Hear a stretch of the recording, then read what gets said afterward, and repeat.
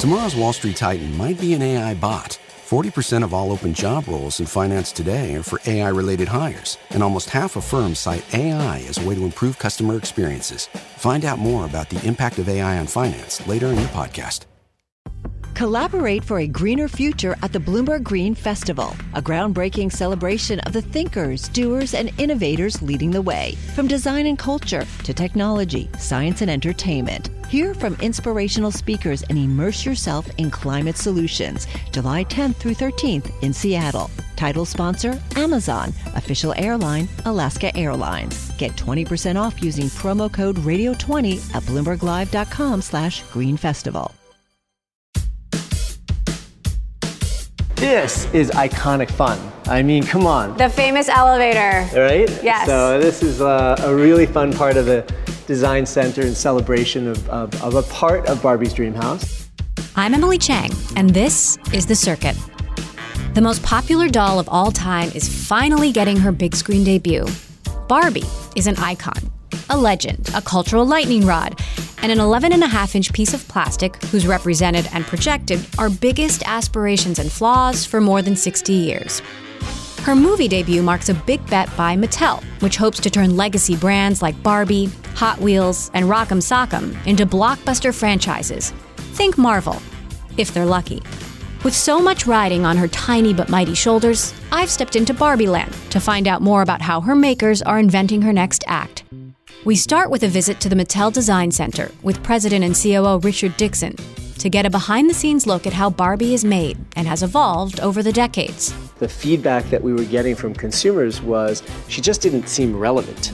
I also meet two of the minds behind Barbie's new looks, Kim Kulmoni and Robert Best, to discover all the work and experimentation that goes into designing a more inclusive and diverse collection. You want to pull them off and tell me the story? Is there anyone that speaks to you? Well, I mean, gosh, they're all so beautiful. This is a pretty incredible. Okay. Pretty incredible braid.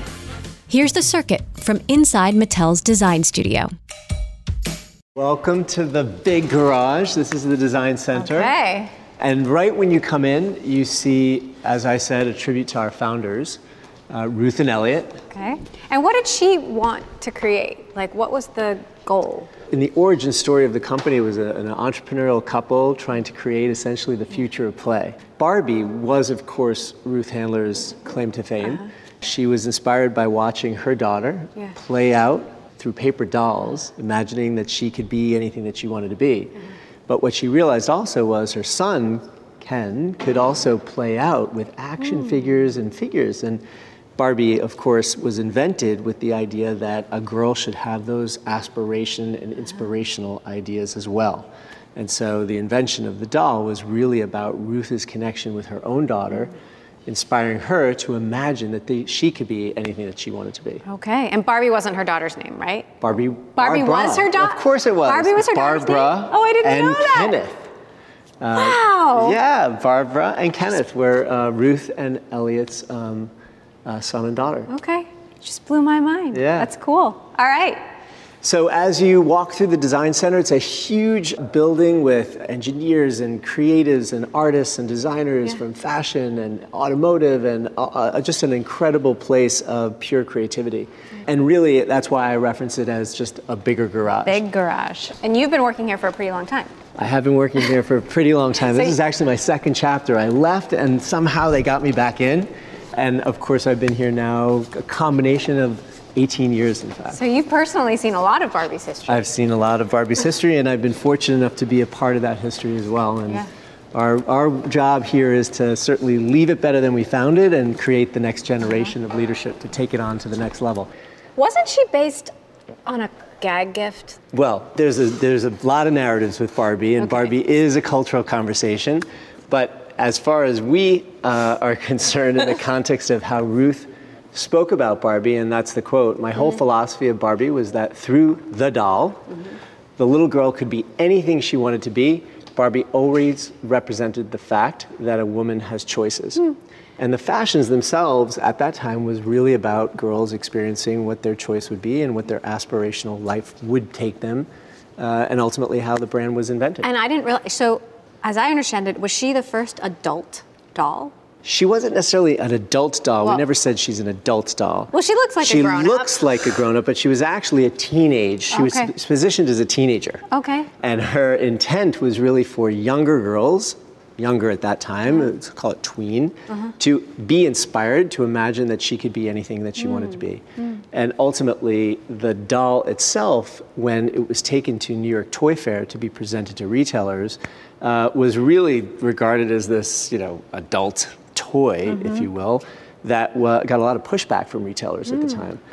That being said, with the pursuit that Ruth in particular had around the empowerment position that she took with this doll, it did break through, and the industry actually played back the definition, which became the fashion doll. Right. And that's how the fashion doll market segment was invented. The first Barbie was a fashion model, right? The first Barbie was a fashion model, that's right. Yep. And then she expanded her And then she evolved horizons. into many, many different careers, and ultimately today with thousands of careers represented, and today is the most diverse and inclusive doll brand in the world. Yeah. So she certainly had a complicated history. How do you reconcile that? Sort of preserving the history, but also rewriting it. Yeah, it's the world that talks about Barbie the way they are inspired to talk about Barbie. It's our job to make sure that we present Barbie based on her meaning and purpose, and that she matters in people's lives as an inspiring tool for girls and boys around the world. She used to hold a book that said, "Don't eat." How do you think about that? The brand has always had controversial moments in the context of some of the toys either that we invented or some of the narratives that were associated with the brand. Right, there was another Barbie that had a book, or there was a teen Barbie, I think, that said, "Math class is tough. Yikes." Yeah, there were lots of parts of our history that ultimately, in the moment that they were created, probably with the right intent, either were misinterpreted or ultimately, became part of a cultural conversation that had more negativity associated with it. Now, what's interesting about our brand is we actually present the brand to inspire other imaginations to whatever they want to be and however they think of the brand. Barbie is an open-ended brand. So there is no start, middle, and end to it. It's really what you make of it. And so while there's been controversy and cultural conversations around it, our job has been to keep the brand relevant and current in the context of culture. Still an 11.5-inch doll from 1959 till now, but we've diversified her. We've included lots of different ways that girls can see themselves in the brand, and we take a lot of pride in the fact that we have evolved her into a meaningful conversation that matters in people's lives. So now we're entering the Barbie section of the Design Center, and of course, you'll see everything Barbie, but in particular our purpose on the wall there to inspire and nurture the limitless potential in every girl. Throughout this section here, as far as you can see, is where the Barbie team sits. They work in a very collaborative, team-based environment. It's very much like a fashion company in miniature version. Interesting, because you're setting trends, or you're taking the pulse of Well, we're a real fashion what's house. trendy. Barbie's wearing clothes. She has different looks and different outfits. Every one of them is designed by an apparel and fashion designer with backgrounds in the apparel space. We then have face painters and pattern makers and sewers and stitchers and all sorts of skill sets and talents and artisans that basically bring the brand to life, much like real fashion brands. Yeah. Okay. Yeah. Super cool. Very cool. Especially in more recent years, you started doing consumer surveys and talking to kids about Barbie. What were they telling you? Well, we've gone through, an evolution of the brand. And back in 2014, it was really marked a pivotal moment for us where the brand was not doing well in the marketplace. The feedback that we were getting from consumers was she just didn't seem relevant. Not only didn't she seem relevant, but she didn't look as relevant as she had in the past. She wasn't as aspirational, and she didn't represent the intrinsic values that we were promoting, but it wasn't breaking through in terms of our audience. So we took a hard look at essentially who we were and what we were saying, and turned the conversation from what was, I call, a brand monologue, where we were telling the world what Barbie is, into a dialogue, where we were actually listening to our consumer tell us what they thought of our brand. And that was hard, and some of the things that we heard were difficult. Like what? That she wasn't a reflection of how the world looked, of how, our world looked in terms of diversity, inclusiveness.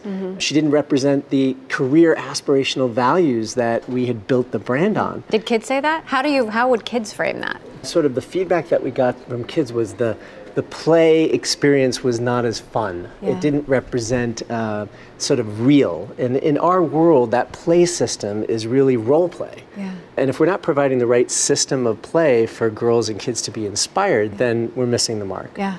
So ultimately, we took a hard look at ourselves. We diversified the brand. We introduced 24 different skin tones representing ethnicities around the world that girls see. We changed her body and introduced 9 different shapes: tall, petite, curvy, etc. We kept the original, but we expanded for choice.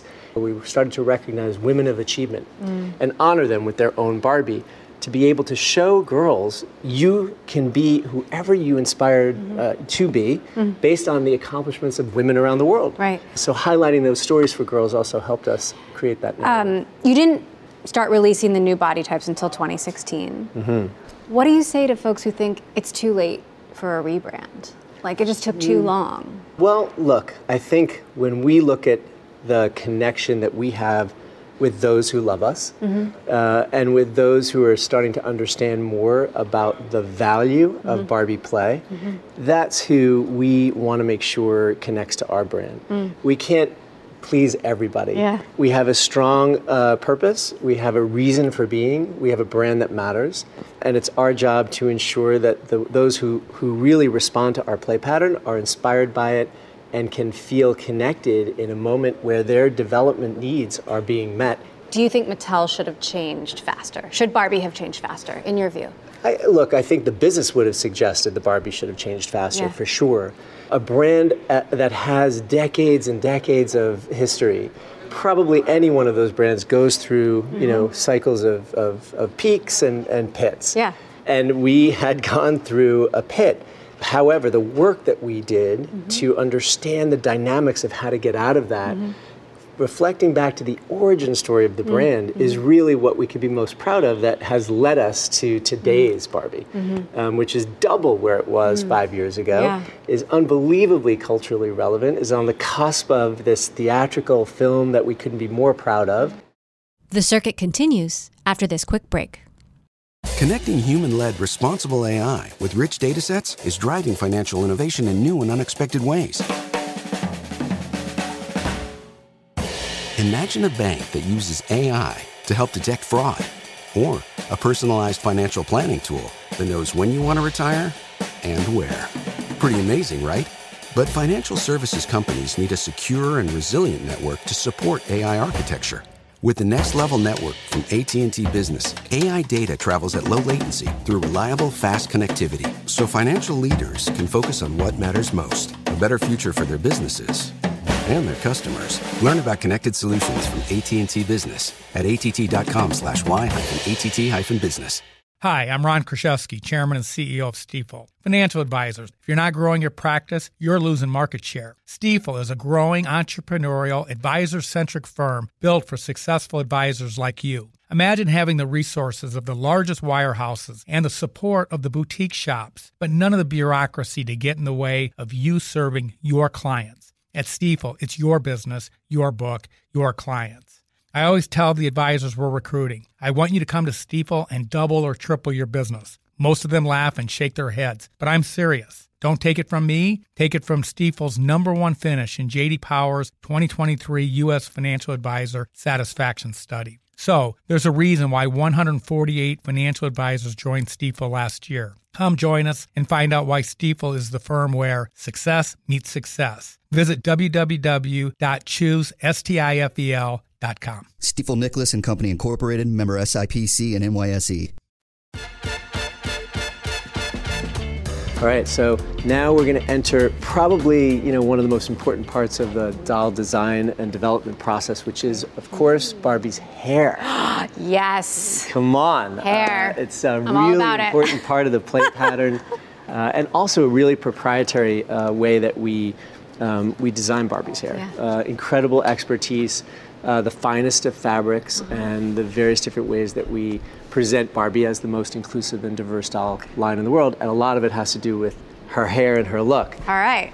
These are our amazing creators who are in the design group. How are you? This is Kim, who runs design for all of Barbie, as well as other parts of the Mattel system. And this is Robert Best, one of our most famous designers in the Barbie organization, but also really a avid expert in everything Barbie.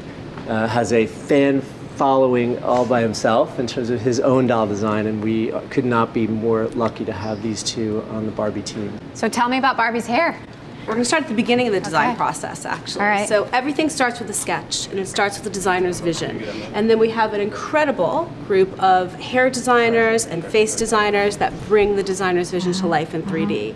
And then we move into fiber choice. There's a board of colors and blends of fibers, all the varied textures.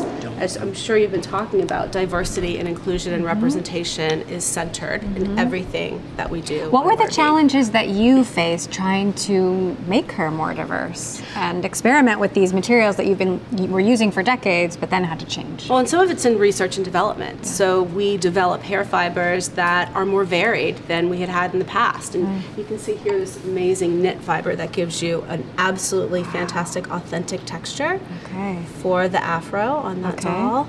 And then we continue to do that R&D, whether it's in braids or other sorts of fibers that allow the designers and our hair designers to bring to life the vision of a real woman and her hair. So why don't we go see Aki, who's one of our hair rooters, and you can see how we make that magic. Let's do it. Hi, Aki. Hi, This is Aki. Hi, nice to meet you. This is an original machine that was used on the first Barbies that we used. We still use the originals here to build our prototypes. And she's going to show you how we take the hair from those spools and put it into the doll. Oh my goodness. So don't be afraid, because sometimes people are, It's a little distracting to see how the sausage is made. Yeah, and I don't think people think about how does that hair actually get in that head, So she's going to show you. So go ahead, Aki.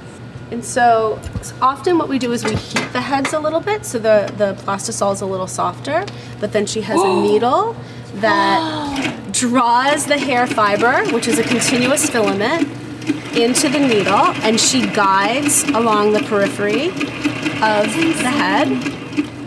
And each stitch is locking into the head as she goes through. It's so intricate. You just don't realize how intricate that is. Yeah, and what she'll eventually do, once she roots the entire head, she'll then root a part line, she can root highlights in, she can begin the styling process, but each of our prototypes are done by hand. Working with the specifications from the designers. Yeah. And we're also very specific about the number of stitches per inch. Barbie's hair is a very heroic part of the doll, and she's famous for her amazing hair. So is everyone who's making these doing it by hand, or do you have machines do this in-house factories? In-house here for prototypes, we actually do them by hand. We have some automation process when we reach the manufacturing stage, but the ones that we make here while we're ideating and creating the next Barbies are all created by hand. Okay. You'd be amazed how much handwork is actually done throughout the process of the creation of a Barbie. Even in manufacturing, there's hand braiding, there's other aspects, just to get the design exactly right. I had no idea. Most people know. And it's a fairly fast process. I mean, within a little bit now, she'll start to speed up. I'm not telling you to speed up. I'm just describing it. But she'll start to speed up, and the next thing you'll see, the entire crown of the head will be covered. And then there's a stage where she'll brush it out, and it'll look like the Barbies that you see on shelf. How do you think about what comes next? What should we do? What's that process like? Do we do this? Do we do that? I think it's a collaborative process between the creative teams, the marketing teams, sort of everybody just looking at ideas and looking to be as expansive as possible. We know that it's not perfect. It's not like a fully finished thing. It's something that can always improve. I think you see that in terms of we are always looking at sort of what representation means and how important that is, and sort of seeing who do we serve currently, how can we serve more people better, and what does that mean? It's not always just a simple thing of a visual thing about aesthetics. It's about differently abled communities. It's about representation in its broadest form. So we're always experimenting, talking to outside people, talking to our customers, listening to our customers, and that's how you kind of get to this idea of pushing yourself to kind of explore how that can look and how it could continue to expand, because we know we're not done, right? It's not like you can just kind of rest on our laurels. No laurels. Our favorite no laurel expression. resting. No laurel resting here. Yeah, I think insight, instinct equals innovation. Starting with insights, talking to parents, kids, families, fans, taking the instincts of our designers, some of which are newer to the brand and some have a history on the brand, that's what gets us to the innovation. All of our prototypes are handmade, but then we have to get to mass production. So then the process of all of our manufacturing sources really figuring out how to bring this to life. It's great in this space, it's great in the design center, it's even better on shelf. Yeah. If we can't get it made, then the idea, is art versus an actual product that can serve the consumers that love the brand. So I think it's really also like when we talk about the customer, you're serving everyone from like the oldest consumer or collectors who really like have an appreciation of details or maybe not looking to play with this doll as much as display or sort of like have it be part of their collection. Whereas like a younger audience, younger kids, it's about brushing the hair, styling the hair, playing with it. So these really long hairstyles like this incredible crimped style with like this would have been pink. so fun to brush. Yeah, I did a lot of brushing. Just like I did some cutting too. I mean, how do you we feel know. about that? I love it. Cut away. Yeah, like I think it's the whole thing of giving permission. That's the play. The play aspect is like not limiting what that means, and kids define it themselves. Right? So cutting the hair is a big part of it because it's this thing of like you see it happen in real life and you're like, that seems like a good idea. I'm going to do that to Barbie. And the next thing you know, it's tears and a horrible hairstyle. And your Barbie and has you've a learned a mullet. lesson. But that's actually the best part of Barbie, right? We put the doll in the box, but she comes to life when she gets in the hands of a kid. And that's the beauty, that's the magic of the Barbie brand. That's beautiful. That's actually an amazing place to end. Thank you. Thank you so much. Thank you. Thanks so much for listening to the Circuit Podcast. Check out the full episode to hear more from Mattel's CEO Ynon Kreiz, the architect of the company's new content strategy. We also sit down with Oscar-nominated producer Robbie Brenner, the heavyweight behind the upcoming Barbie film. If you want even more Barbie content, check out our recent episode of Bloomberg's The Big Take to hear about Barbie's high-stakes, big-screen debut. I'm Emily Chang. You can follow me on Twitter and Instagram at EmilyChangTV.